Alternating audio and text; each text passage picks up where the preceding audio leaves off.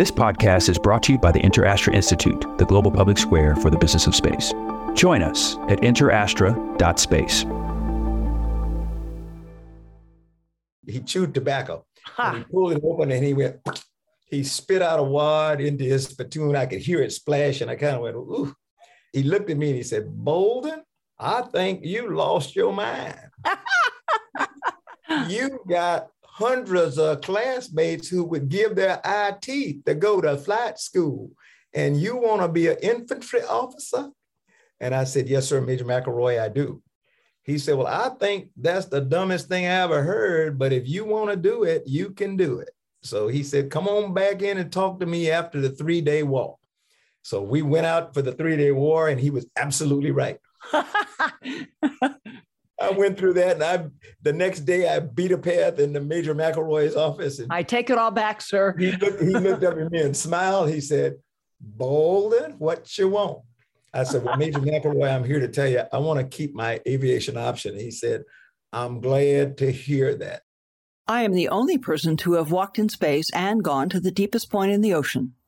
Hi, I'm Kathy Sullivan, and I'm an explorer. Exploring doesn't always have to involve going to some remote or exotic place. It simply requires your commitment to put curiosity into action. So join me on this podcast journey as I reflect on lessons learned from life so far and from my brilliant and ever-inquisitive guests. We'll explore together in this very moment from right where you are. Spaceship not required. Welcome to Kathy Sullivan Explores. Before we take off, I have a gift for you. I believe that no matter where you are today, an active thirst for knowledge will help unlock your ability to live a life of meaning and happiness. So I'm sharing some lessons I've learned on my road less traveled. Over at KathySullivanExplores.com, you'll find my 7 astronaut tips to improving your life on Earth. When you sign up, I'll send them to you and also make sure you're the first to discover future podcast episodes and learn more about exciting adventures ahead. Just head on over to KathySullivanExplores.com. If you've followed any news about the United States space program and NASA in the past 10 years, you'll no doubt recognize the name of my guest today. Major General Charles F. Bolden, or Charlie as he much prefers to be called, was the administrator or head of NASA from 2011 to 2020. With a resume reading Marine Corps General, 4-time shuttle astronaut, and NASA administrator, you might well say he's had a storied career. But he'd reject that description. Charlie was born in segregated South Carolina and grew up, as he'll tell us, in a middle-class Black family in a stable community.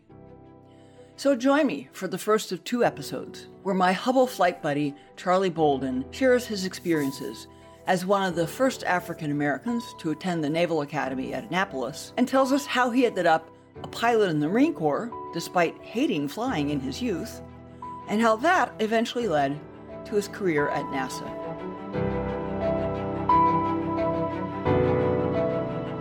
Charlie Bolden, Major General Bolden, my pilot and commander and good friend, it is so great to see you. Good to be with you there, Dr. Sullivan. Happy to have you on the show. You have quite an elaborate online biography, so anyone who's Googled you even once will know a lot about you. But in a nutshell, it's a storied career from a very humble background. Naval Academy, Marine Corps combat pilot, 4 shuttle flights, back to the Marine Corps, rising to the rank of Major General, and then, thank heavens for all of us, hopping over to NASA to be administrator through the entire Obama presidency. And I had the great privilege of being a small part of some bits of that career. But if you would, I'd like to start back, as I always do, at the very beginning. Charlie Bolden Jr. was born in Columbia, South Carolina in 1946. Yep. Tell us about your family a bit and you as a very young child, and then, growing up in the segregated South of South Carolina in the 60s. Well, Kathy, thanks very much, first of all, for the opportunity just to share the time with you and really to talk a little bit about my background. And one of your first comments, let me correct it kind of. I don't come from an humble background. I am, and some people will misunderstand this. And so let me try to explain it. I have incredible friends. We both do. who come from what I would consider to be really humble backgrounds. I mean, they were the first to go to school. You know, they really didn't know where the clothes. I came from a middle-class Black family. My mom and dad were both college educated. Jackie and I both of us are privileged to have been born into families that were a part of middle-class America, which is something that we seem to have lost touch with, and we don't understand anymore how important it is. But my parents were middle-class working people. Jackie and I both decided we were not going to teach because we watched them and we knew how hard they worked and how little money they made. That has not changed, but I still think that's the salt of the earth, is those people who don't make enough money, work way too hard, and raise kids like me. So that now that's out of the way. Well, so you've mentioned Jackie twice, and just to be clear, yeah, the lady of my life, the great Mrs. Bolden. Yes. From what you've just said, tell us when you met her. It sounds like it was very early on. Mrs. Bolden and I, to the best of our knowledge, met when we were 3. All right then. And we actually knew each other, not as best as 3-year-olds can, because my mom and dad and Jackie's father, Pete Walker, went to high school together at Booker T. Washington High School in Columbia, South Carolina. And at the time, Booker Washington was the only Black high school in Columbia. Jackie's mother, on the other hand, being the daughter of a Baptist preacher, Jackie's mother went to Benedict School, which was a private church school in Columbia that carried on into Benedict College. So Jackie's mom, Adele, and Pete Walker went to Benedict, where he played football. And my mom and dad went to Johnson C. Smith University in Charlotte, North Carolina, where he played football, and she was the school queen and all that other kind of stuff. She was the scholar, he was the jock. She went into Alpha Kappa Alpha, a very scholarly Black sorority. My dad, like me, became an Omega Psi Phi Q dog. That although they're brilliant people, their reputation is not such. It's a little more the drinking party. A little bit more. Yeah. So my dad and Pete Walker played football together in high school. And when they had kids, the Walkers had 3 girls and my mom and dad had 2 boys. And we tended to do things together because my mom and Jackie's mom, Adele, were members of an organization called Jack and Jill, Jack and Jill of America. It was a Black mothers organization around the country that came together to afford their kids an opportunity at social life that we would not get otherwise in the segregated South, and sometimes even in what was called the integrated North. And so Jack and Jill got us to museums and art shows and concerts and the like when we couldn't do it on our own, because they could get special permission to go to the museums at certain hours of the week or day or stuff like that.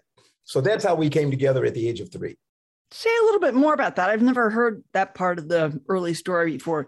Those places wouldn't let African Americans in the light of day. You had to go at night, or when the white folk wouldn't be bothered, kind of thing. That's kind of the way it was. They picked times when either they were closed to the public, or the traffic was going to be low enough that we wouldn't cause a disturbance. Like the theaters, Blacks we did not have a theater in Columbia in my early childhood. So we were able to go to the downtown theaters on Saturday mornings for the matinees, but what they did was they closed the balcony to whites and opened the balcony to Black kids. You mean the movie theaters? The movie theater. Yeah. So that's where I got to see Lash LaRue and Hopalong Cassidy and the Lone Ranger. But also my science fiction favorite was always Buck Rogers, where I would walk out to his spacecraft, walk aboard, fly off to Mars, and come back all in the same day. Time for lunch. Time for lunch, or whatever it was. So that's sort of my early childhood. So you went to a segregated, it was fully segregated, right? So you were fully segregated. Yeah. And Jackie and I went to Bethlehem Center Community Center. It was a privately run community center in the middle of the Black neighborhood, but they had a daycare center / kindergarten. And so Jackie and I were both, since our parents were teachers, Jackie and I were both enrolled in Bethlehem Center. And so we got to know each other there. And I can remember, she doesn't agree with me, but I fell in love with her very early on. She was just breathtakingly beautiful. And I remember the Christmas pageant one year before we graduated to elementary school. I was a shepherd and she was a wise man. And I remember just seeing this beautiful little girl with this crown on her head. And I was wowed and wooed. And I knew that, one of these days, if I can grow some, because I was always undersized, maybe she'll take a look at me. Charlie, some would say that even today, you're the shepherd and she's the wise man. That's very true. Very, very true. So I'm curious. It sounds like a delightful childhood with a rich social life and clearly great education. Did you ever bump into the cruelty, the oddity of segregation directly? We did. But even back then, because nothing bad happened to us most of the time, we look on it now as sort of, the cherished part of growing up. For example, my mom and dad went to a Presbyterian church, Ladson Presbyterian Church, which was in downtown Columbia. And they had a Boy Scout troop. So for me to go to Cub Scouts and Boy Scouts, I had to walk through white neighborhoods to get to my downtown church and my scout meetings. And I tell people, in fact, I used it as a campaign slogan when I ran for class president, when I got to the Naval Academy. At the beginning of plebe summer, there were 7 Blacks in my class of about 1,400. The first African Americans at the academy, right? Well, we were later on, but there still weren't a lot. Yeah. And so I remember standing in front of my classmates with my campaign speech, and I said, the last time I was in front of this many white guys, they were chasing me as I was trying to get home from my scout meeting. And that got a laugh, and I got elected. So that was just sort of a part of life that we kind of expected. The good thing, if you can say it was good, the good thing about growing up in the South was that you knew where you could go legally and lawfully, and you knew where you were not supposed to go. So you knew that if you went to certain places, you could be in trouble. You might go to jail, as we found out later with the sit-ins and the lunch counter demonstrations, which gave us targets for places that we wanted to go, places that it was against the law for us to go, and we knew it was wrong that we couldn't go there because we were citizens just like anybody else. We didn't drink from the white drinking fountain, and you didn't go into the whites only bathroom and stuff like that. But that was just the way of life. So it wasn't very difficult. And besides, I spent most of my summers, particularly as I got into high school, in New York City, in Harlem. My father had 2 sisters who lived on 135th Street. And I would go there at the end of the school year and stay most of the summer and just have a ball playing, stickball in the alleys in Harlem and out in the middle of the street and seeing the big city that was a little bit different. Harlem was segregated at the time, but you didn't have to go very far in New York City to see people who didn't look like you. So it was sort of a melting pot. Was there still a vibrant African-American social life on the Harlem scene then? Clubs and... Oh, it was incredible back then. All of the big name jazz artists and everybody, they were playing in the clubs and things like that. Wilt Chamberlain, who became one of the first premier NBA basketball players, actually opened a club around the corner from my aunt's called Wilt's Small's Paradise. And it was Wilt Chamberlain's place. And so that's where everybody migrated, or to Sylvia's for breakfast, lunch, or dinner, which was just an incredible restaurant where you got Southern cuisine right there in the Big Apple, in Harlem, in the Big Apple. And so that was kind of the way growing up in the summertime. Wow. And, our sports were separated and everything, but we never really, although we always wanted to play the white schools or swim against the white teams, for many things like track and field, swimming, we didn't need to actually compete against them, because every Saturday and Sunday morning when the sports results came out in the newspaper, you could look at the South Carolina State Championship and the Palmetto State Championship, and South Carolina always meant white. Palmetto State meant black. So there was the Palmetto State Honor Society, the South Carolina State Honor Society, the South Carolina State Championships, the Palmetto State Championships. So you could look at the results of all the competition, and we always knew that we were much better than the white swim team across town at Maxie Gregg Park, because our times were better, or the track meets, our times were better. So we knew we could compete given the opportunity. And that's why I never, for me, it never really bothered me as to whether or not I would be able to compete when I had an opportunity to go. And then my mom and dad, again, because they were both educators, had really encouraged me to go away in the summertime, my last 2 years in high school, to National Science Foundation Summer Institutes. And one of them I did out in a place called North Manchester, Indiana, at a school, a Church of the Brethren school called Manchester College. And I took chemistry for 6 weeks out there, and I was the only Black in the institute. And I loved it because it was, new to me, but it also gave me an opportunity to see a lot of white kids and to find out that when we started talking about stuff or going and doing the experiments, I was just as good as they were. And then my final summer before graduation, I went to Carnegie Tech, now Carnegie Mellon, in a summer computer program that the National Science Foundation sponsored. And again, I was the only Black in the institute. But again, it didn't really matter because I was very much at home. I had met some folk who were at the University of Pittsburgh, who Black family, not Black folk from Columbia, and they knew my family, and they found out I was in town, so they would come pick me up on the weekends and nice. Make sure that I was taken care of and everything. So life was good. Can't complain. And your fellow students at those camps, they were cool with. I mean, you were different, but they were. They were indeed. Most of them. Very few of them came from the South. So most of them had at least been exposed to Black students before. So this was not their first time to the rodeo. Just yours. Yeah, just mine. But they all of them reached out to me, and several of them, we still every once in a while we'll get in touch if we can find out where we are. And that's from back in the 1960s. Yeah. Well, you're pretty easy to find. When and how did the idea of going to the Naval Academy come into play? That came into play at the age of 12 in seventh grade. Really? Yeah, I was watching back in those days, the military was not frowned upon. We were. This has got pre-Vietnam War. We were the sons and daughters of baby boomers, pre-Vietnam. Everybody still really appreciated the veterans from World War II, my dad and my uncles and everything. And there were lots of television programs about military life or things that had to do with the military. So there was the Long Gray Line about West Point. I remember that. Men of Annapolis about life at the Naval Academy. Navy Log about submarines. And though the Silent Service was about submarines. Right. And I watched all of them. And but I was blown away by Men of Annapolis. And it showed every week, some segment of life on the Naval Academy yard.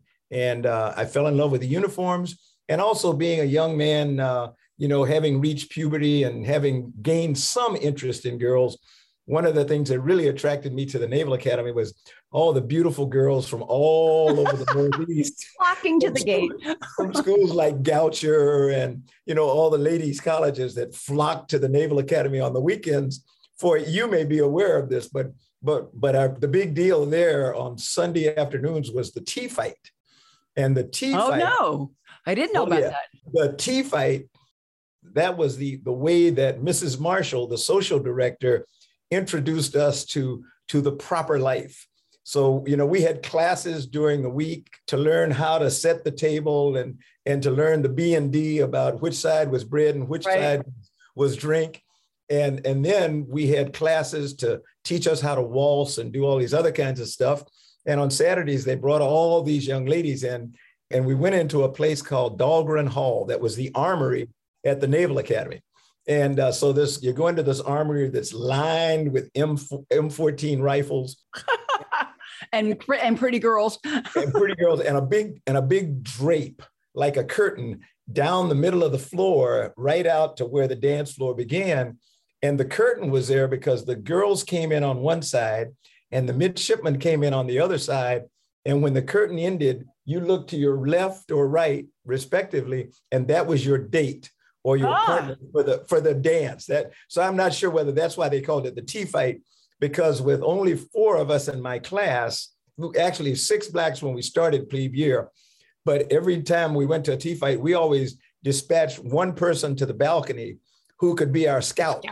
And he would be flashing numbers. If there was a Black girl in the group, which there very rarely were, he would give us numbers about how many to move back to have any chance whatsoever to be paired with a young Black woman. Or if not, he would give numbers of a girl that he thought, you might really like because she's either your height or this or that or whatever. You're saying fight, not flight, right? Fight. What were you fighting over? I have no idea. I have no idea where the name came from. But I know in our group, we were kind of fighting to make sure that we got a good person to escort through the next 2 or 3 hours or however long it lasted. That's hilarious. But anyway, I got interested in the Naval Academy, seeing that kind of stuff on Men of Annapolis. And from that day forward, I would write my congressman and my Senate, my 2 U.S. senators, and the vice president of the United States, whoever it happened to be. But going into high school, it was Lyndon Johnson was the vice president with President Kennedy, and Strom Thurmond, Olin D. Johnston were my 2 U.S. senators, and a gentleman by the name of Albert Watson was my congressional representative. So any of those gentlemen could nominate. I mean, you need That's a nomination to be considered by the Academy. Absolutely. And any of those could nominate you. Those were the ones from whom I was eligible for an appointment. I was not eligible for a presidential appointment because my dad was no longer active duty and he was not a Medal of Honor winner. So the president actually doesn't have the power that the vice president has when it comes to nominating or appointing people to the service academy. So the vice president can appoint or nominate anybody from across the country. I was really counting on Vice President Lyndon Johnson because Strom Thurmond, Olin D. Johnston, and Albert Watson had made it very clear, going into my junior year, there was no way in the world they were going to appoint me to the academy. Didn't dare risk appointing a black boy? A black, exactly. Right. So anyway, my senior year, November 22nd, we were on our way down to Charleston, South Carolina, our football team, to play Burke High School of Charleston for the Palmetto State, the South Carolina State Black Football Championship. And we got word on the bus that President Kennedy had been assassinated. And that struck me as the death knell for my chances to go to the Naval Academy. And so I was devastated not only by the loss of the president, but by what I viewed then as a loss of any opportunity to go to the Naval Academy. My mom, as she always did, kind of came in and picked me up and she said, "You're going to just give up, you're going to quit."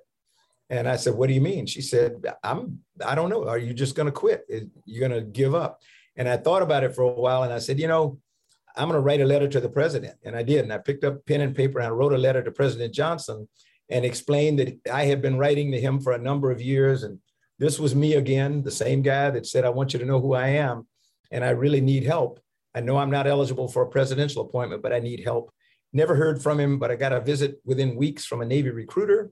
And then several more weeks, President Johnson sent a retired federal Judge Bennett from Washington, D.C. around the country looking for qualified Black and Hispanic young men to come to the service academies. And I ended up getting an appointment from Congressman William Dawson in Chicago, Illinois, and another classmate, Wilson Rory, whose father was actually a colonel in the Army. Wilson ended up getting an appointment to West Point, but his, I think, actually came from President Johnson because his dad was an active duty Army. Yeah. So tell me some about your life at the Naval Academy. You've told me a couple of stories over the years, but some of the highs and lows. And if you look back on it now, besides the academic preparation, what key elements of the leadership foundation that you've built on since do you think were really forged in those academy years? I think second only to my kitchen table, where my mom and dad taught me ethics and leadership and how to care for people, the Naval Academy probably comes next. And it's because of the leadership examples I had there. One person in particular, Major John Riley Love, was my first company officer, the commissioned officer who was responsible for a group of us, about 150 midshipmen from all 4 classes.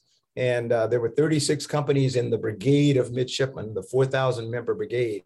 And Major Love was like my den daddy. He was a Vietnam veteran, very tough. I mean, unbelievably tough, but like my dad, eminently fair. My dad had been my high school football coach. And he was white?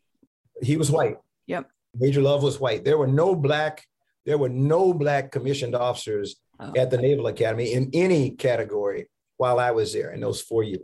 So I got to ask you, Charlie, because I hear, and I'm sure you do a lot from other people, sort of the power of your example, which is immense. And it's both your personal character and your achievements, but it often comes accompanied with the sentence, the thought basically that if you can't see it, you can't be it. Yeah, I did have the example of Black midshipmen and 2 of them, well, all 3. watching Men of Annapolis at age 12. Oh, no, none whatsoever. And like I said, I fell in love with Annapolis for a very trivial, actually ridiculous reason. The girls and the uniforms. I get that, but what I'm kind of trying to get at and tease out a bit, for folks listening is what it was inside of you that, or in your parentage, I suppose. That let that not matter. Because, I never had any female astronauts to watch. Exactly. And it didn't stop me dreaming and imagining a lot about what it would be like to be a part of that kind of adventure. And so tell me about your experience with that. Yeah, but you have to remember, you and I are dreamers. And I would venture to say that of all the people who serve with us in the astronaut corps, the one characteristic we all had in common was that we were visionaries and dreamers and people who thought of how the world could be, not how it was, but how it could. I'm not even sure we thought very often about how it should be. I thought about how it could be. I didn't have any intention or any purpose in being a role model for anybody or setting the example for anybody. I just knew, that I could somehow, if I applied myself, and this again was because that's what my mom and dad told me, that I could become a midshipman at the Naval Academy. There was nobody who looked like me there, but my dad, his mantra as a football coach was, it's not the size of the dog in the fight, but the size of the fight in the dog. So size never made any difference to me, as you know. Yeah. My wife says I suffered the small man syndrome. So, I think once I got there, then I started looking for examples of leadership. Since I knew that's what the Naval Academy's mission was develop midshipmen morally, mentally, and physically to lead Marines and sailors of the U.S. Naval Service. And so that's what I sought out to do. And I was just fortunate that Major Love was my first company officer. And he was only there that year. That was his third and final year at the Academy as a company officer. He was an infantry officer. The irony is, there were two things I was definitely not going to do when I went to the Naval Academy. Under no circumstances was I going to become a Marine. I thought Marines were absolutely crazy. I lived, we were dead in the middle of the state in Columbia, the capital city, but we were not far enough to be safe from Marines coming out of recruit, basic training down in Paris Island. Yeah. Graduation weekend, it didn't take them any time to get up to Columbia and wreak havoc. And if you think spring break is wild these days, Marine Corps recruits right after they become Marines. Exactly. You see nothing. So I did not want to have anything to do with the Marine Corps. And the second thing was I was not going to fly airplanes under any circumstances. Why that? I thought it was inherently dangerous. And I had flown in an airplane, other than a commercial airplane. I'd flown in a light civil airplane once when I was 8 years old with a man, one of my classmates' father, Mr. Ernest Henderson, who had been a Tuskegee Airman. And I didn't know a lot about the Tuskegee Airmen at the time, so I didn't appreciate it. But I also didn't appreciate the flight because he took us up and we flew around what was called Columbia Municipal Airport at the time. It was the predecessor to Columbia Airport. And I was totally unimpressed at the age of 8. So I said, thank you, Mr. Henderson. And I went away and I thought I'd never, ever be in an airplane again. I've noticed something as you speak that you told me a little bit about once, and when I asked you to comment on it a bit, the consistency, unwavering, with which you refer to all the adults that were around you as Mr. This or Mrs. That. Oh, yes. But yes. That was another quirk that struck me of your young life in the South, that so inside the Black community, I suppose people were Mr. or Mrs. or first naming, polite, but also, friendly. Yeah. But, I think I didn't quite appreciate till maybe the recent movie Hidden Figures, that white folk would never call a Black man Mr. or a Black woman Mrs. No, the favorite, for a professional person, the favorite term was professor. So you could be a reverend or a professor. You could be a reverend or a professor. Or just what, your last name? No, your first name. Your first name. Wouldn't even grace you with your last name. Anything but to call you Mr. And which acknowledged that you were a human being. You had some standing. Professor, I don't know why they picked that, but my father was every once in a while called professor, but frequently was Charles. And so I got used to it. But we were taught sometimes at great pain. You addressed any adult as Mr. or Miss or Mrs., and you were very respectful in your conversation to them, and you respected them. So back to the academy, I think many young men and women, perhaps like you, fall in love with the uniform and the aura and the mystique. It's not only not an easy place to get in, it's an exceedingly tough first year, deliberately so for lots of reasons. But how hard did you find that first year in adjusting? We have changed quite a bit through the years. We now do not try to run people out the way we did when I was there. It was the purpose of upperclassmen to get rid of plebes, to get rid of freshmen. Really, weed you out. Weed you out. They only wanted the highly desirable. And so was that actually the highly desirable, or was it just see if you could crush people, and if they crushed you, they were too weak? It depended on who the person was. I had in my company of about 150 midshipmen, some of the upperclassmen were just nasty. They didn't like anybody. And so the people that they tried to weed out were people that they considered to be weak. Sometimes they were not like them. I remember, although I was the only Black in my company and my class there, I was not the person that took the most abuse. I had a classmate by the name of Alex Lay, who was Chinese Chinese American. And there were a number of the upperclassmen and even some of my own classmates who were plebes of these upperclassmen, in order to look good for their upperclassmen, just verbally and physically abused Alec that whole year. And even after spring break, when we came back, and that was generally, although that was not the formal end of plebe year, when you came back from spring break, everything really lightened up and people stopped coming around, which was the formal go to an upperclassman's room before meals and spout out things verbatim and go do things they wanted you to do. Get wire brushed. It was another form of abuse. Yeah. But almost everybody in the company stopped doing come-arounds except Alex. Alex did come-arounds right up until graduation day. And they were abusive in every respect. And it was because he was Chinese American and, the name calling and everything else. And so that kept some heat off me. I felt really bad about it because there was nothing I could do, at least nothing I thought I could do. But he became a very good friend of mine and went on to graduate. And I've actually lost contact with him, but my guess is he became a superb officer in the U.S. Navy. Yeah. So Major Love was clearly one of the high points of your time with the Academy. He was the high point for me, as it turned out, because like I said, we separated at the end of my plebe year. One of the things that made him a high point was my second year company officer was a gentleman by the name of Lieutenant Van Meter, who was a guy that looked like a little rat. He was a nuclear power officer, and he was short in stature and acted like it. I mean, everything about him was immature. He had no good leadership qualities that I ever found. And he really enjoyed what was called frying the midshipman. When you violated a rule, you got written up so that it ended up in restriction or worse. And he, like many of the Navy officers there, prided themselves in writing midshipmen up, and getting them lots of demerits. That was another way to get people out.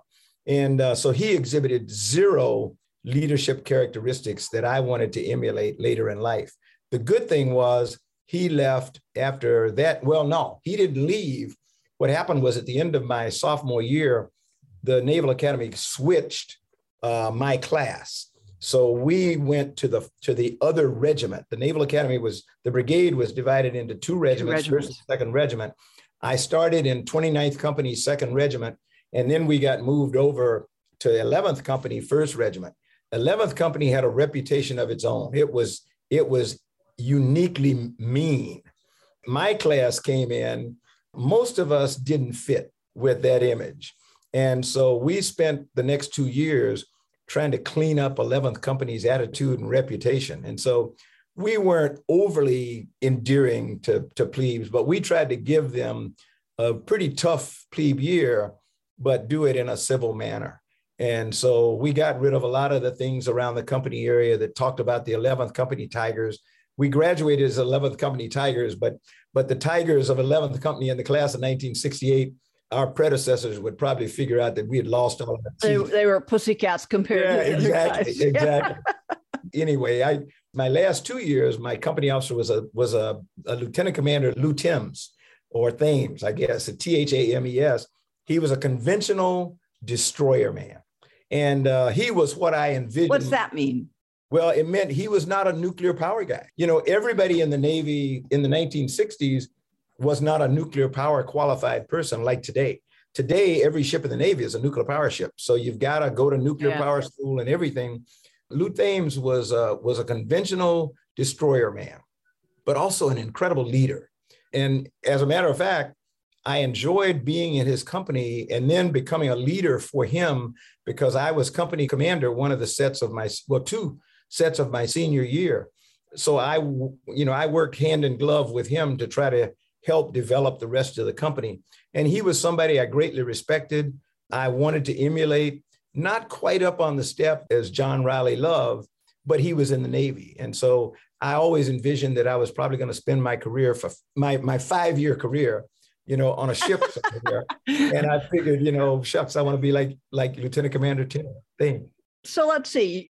You kind of ended up with getting the Marine Corps part wrong, and then the aviation part wrong, and then 5 turned into more like 35 or something. What flipped the switch on going Marine? Because you had the option if you complete your studies at the academy. You can opt for Navy or Marine Corps from Annapolis. You could even opt for commission in the Army or the Air Force if you exactly. Really. What turned you around? The switch flipper for me was plebe year. I was sitting there. We were approaching.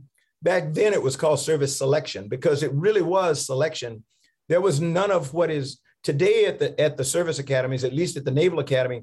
You really have to qualify to be considered by a service option. So people who want to go in the Marine Corps have to go to Leatherneck, which is essentially 6 weeks of basic training in Quantico, one in summer before you become a first-class midshipman. If you haven't been to Leatherneck, the chances of the Marine Corps allowing you to come in are pretty slim. People who want to be SEALs go to Junior Buds or something. They go to be seen and to be graded, if you will. And pick up some of the skills. Exactly. And so I had been down to Little Creek, Virginia, and worn a Marine Corps utilities and stuff. And for those who don't know, Little Creek, Virginia is the home of the Navy Special Forces. Exactly. But I had been there. So I got a peep at the Marine Corps. And I was like a fish out of water because I didn't know how to put on my equipment. I didn't know anything about the Marine Corps. But I had a good time crawling around in the mud and doing all that other kind of stuff. And so service selection night was coming up. And on that night, in order of class standing, you walk down to a place called Smoke Hall that is one of the community, like a community center on a regular college campus. And you walk in and there are all these tables that represented each warfare specialty. And you walk over to the one you want and you sign on the dotted line. You could walk over to submarines or surface ships or special warfare or Marines, right? Yeah, the only thing you couldn't walk over to was nuclear power. Admiral Rickover ran nuclear power, and nuclear power he picked. So everybody in the class who went to nuclear power was pre-picked by Admiral Rickover, and they already had so they walked over to the desk just to get their check. Yeah. Because if you were picked by Admiral Rickover for nuclear power, you got a signing bonus. That was the way that nuclear power worked back then because, it was new and they were really draw people in. Yeah. So before I even went down, I said, I can sail a ship and I'd love it because I love being at sea. I had spent my summer before senior year on a Korean War destroyer, USS McCaffrey DD-860 out of Sasebo, Japan. We were on the gun line in Vietnam, so I got to watch us fire 5-inch guns and all that kind of stuff. And it just, I said, I could do this for 5 years. But before I left my room to go down, I said, but I want to be like Major Love. I love people. And so I think I'm going to go Marine Corps. And I walked down. I had told my family, I had given them a heads up, and everybody cried. My dad cried. My dad cried like a baby. So I kind of let them know that I was leaning that way. I hadn't decided, but I was leaning toward the Marine Corps. So everybody over the hazardous duty of Marines, basically. Everybody had their opportunity to try to talk me out of it. And so I went down and I walked right to the Marine Corps desk and I signed on the dotted line, and I got assigned to go to basic class 1-69, which was the first class of fiscal year 1969, because the fiscal year started in July back then. And so I was in Alpha Company and I was happy as I could be. And I went through, I loved the basic school. Everything we did was a lot of fun, except the last exercise was a 3-day war in November. And it was typical Washington, unexpected freezing. No, wait, Washington, where was this? Washington, D.C., because we were at Quantico, Virginia, just south of. Okay.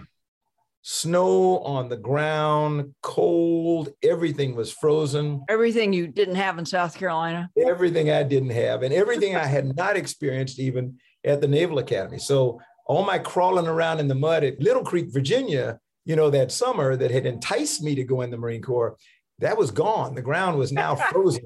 They never tell you the whole story when they're setting the bait. There was no mud. This was all ice and snow. And I hated cold, and I had this fear that if I lay down at night, I'd die of hypothermia. So I volunteered for all the fire watches. And so for 72 hours, for 3 straight days, I did nothing but march and do fire watch, because I knew if I went to sleep, I'd die. I had an aviation option out of the Naval Academy, but I had gone in just before the 3-day exercise to talk to my company officer, a Major McElroy from Alabama. And he had a real Southern drawl. And I walked in, and he knew that I was an aviator. And so I walked in and I said, Major McElroy, I want to give up my aviation option. And he kind of looked up and looked at me, and he pulled open his bottom drawer. And in the bottom drawer, he had one of these, what they call a 5, I forget what, but it was a big old coffee can. And that was his spittoon, because he chewed tobacco. And he pulled it open and he spit out a wad into his spittoon. I could hear it splash, and I kind of went, ooh. He looked at me and he said, Bolden, I think you lost your mind.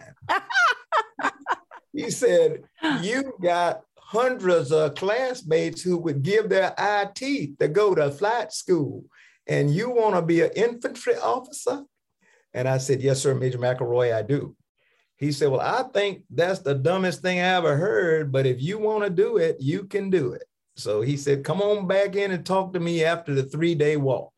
So we went out for the 3-day war, and he was absolutely right. I went through that, and the next day I beat a path in the Major McElroy's office. And I take it all back, sir. He looked up at me and smiled. He said, Bolden, what you want?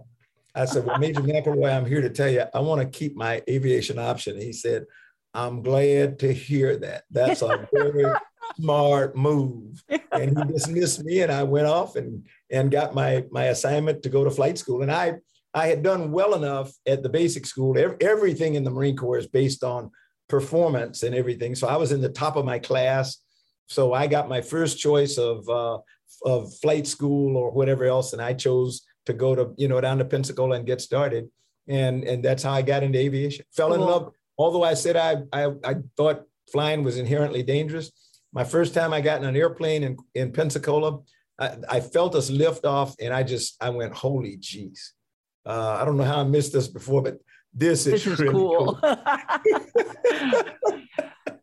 and I was off to the races. Yeah, you were. And combat missions in Vietnam. I want to fast forward a little bit and touch somewhat, but kind of briefly, on your very long tenure in 4 flights in the astronaut corps. And I'm interested in particular, for some thoughts on having grown up at the Naval Academy and the Marine Corps. What were your perceptions of culture and leadership when you arrived in the astronaut corps? Yeah. And then I want to be sure we move on and talk a bit about your time as the head of NASA, because you were at the helm of NASA during times of very significant change.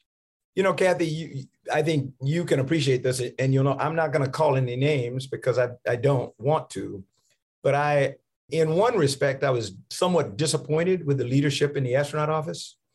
How so? There were historic figures who were there, but everybody who led the astronaut office was a military person. And so having come from, by then, I think I had 12 years in the Marine Corps.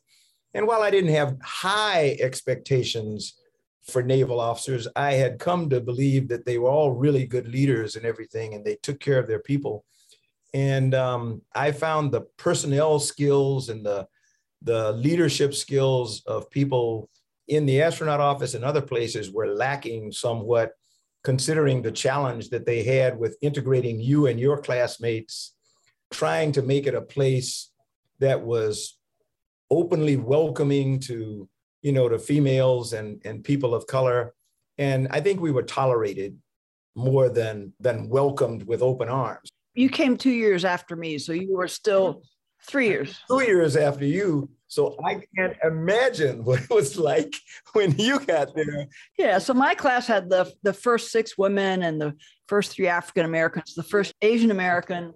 Exactly. Your class of 80, right? But you arrived in 81. Yeah. And you were the only African American in that class, right? Yep. And 2 women. So it was still very new for there to be still very strange people like us. Yeah. And, the military leadership had to deal with a lot of civilians in the office. And I think it was actually trying to figure out how do we get these Apollo era astronauts to come into the 20th century and get away from believing that only men, can do this work. And I saw the work that you and Sally and Ray and others did in working your way in and earning people's respect. And I was really impressed. We had folk like Rick Houck and Dan Brandenstein out of your class who rose to leadership positions pretty quick. And Mike Smith in my class, so over time in the first few years, the leadership transitions that took place, particularly after we started flying shuttle and the old guard really didn't have time to be the leaders anymore. They were still the role models and everything. There were a couple of exceptions. One would be Jack Lausma, who happened to be a Marine, who was exceptional in his leadership. And then our den dad was Alan Bean. Alan Bean was a moonwalker.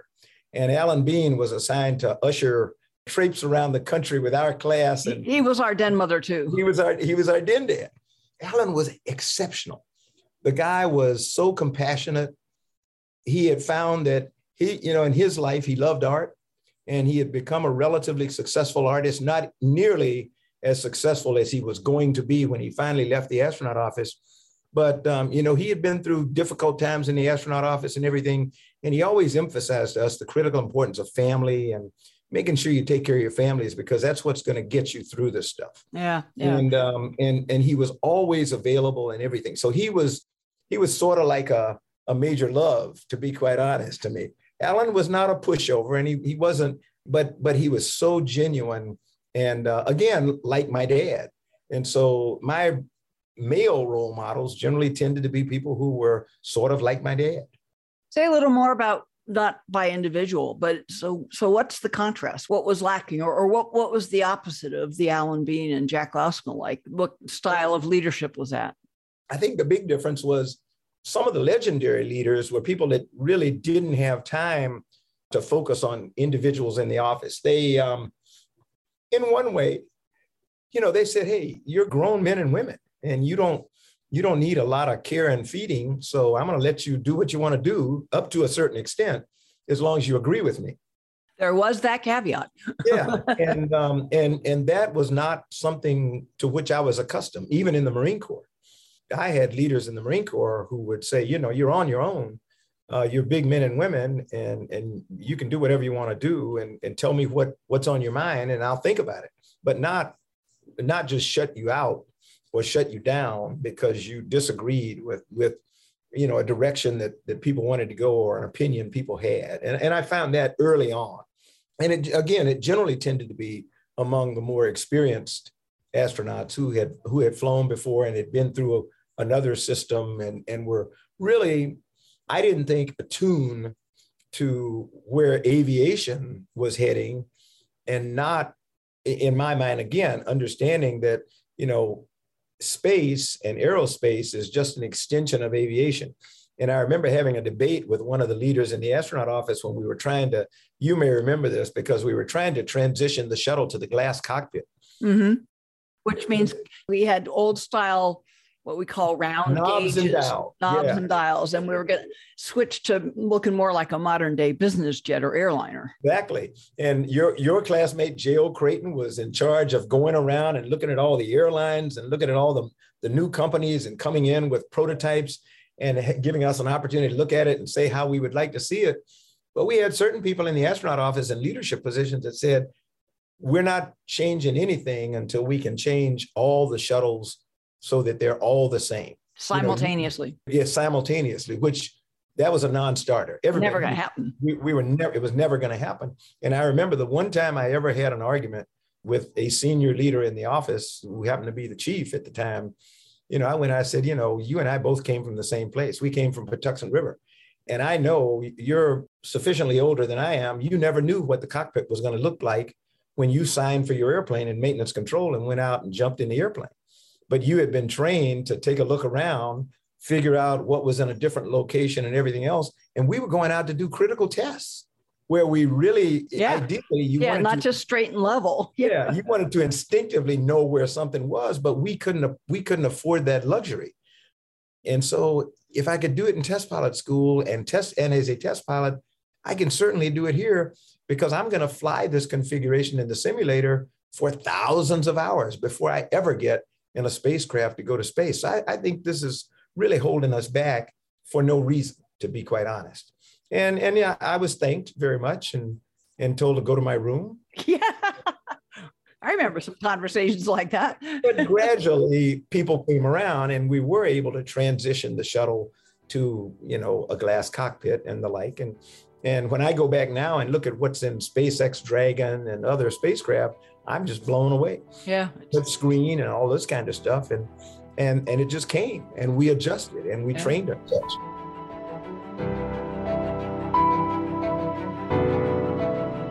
Coming up in the second part of this conversation, you'll get Charlie's perspective on NASA's transition from space shuttle operations to commercial spaceflight, on the real inside workings of Washington, D.C., and what the future holds for space commerce and exploration. Thanks so much for joining me on today's mission. For more solo shows and deep dives with incredible guests, along with all the ways to get the podcast and much more, head over to KathySullivanExplores.com.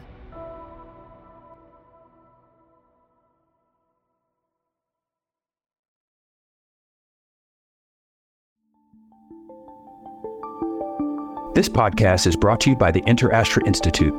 New episodes are available on Spotify, Apple Music, and most everywhere podcasts are found. To be the first to know when the next episode drops, head over to interastra.space.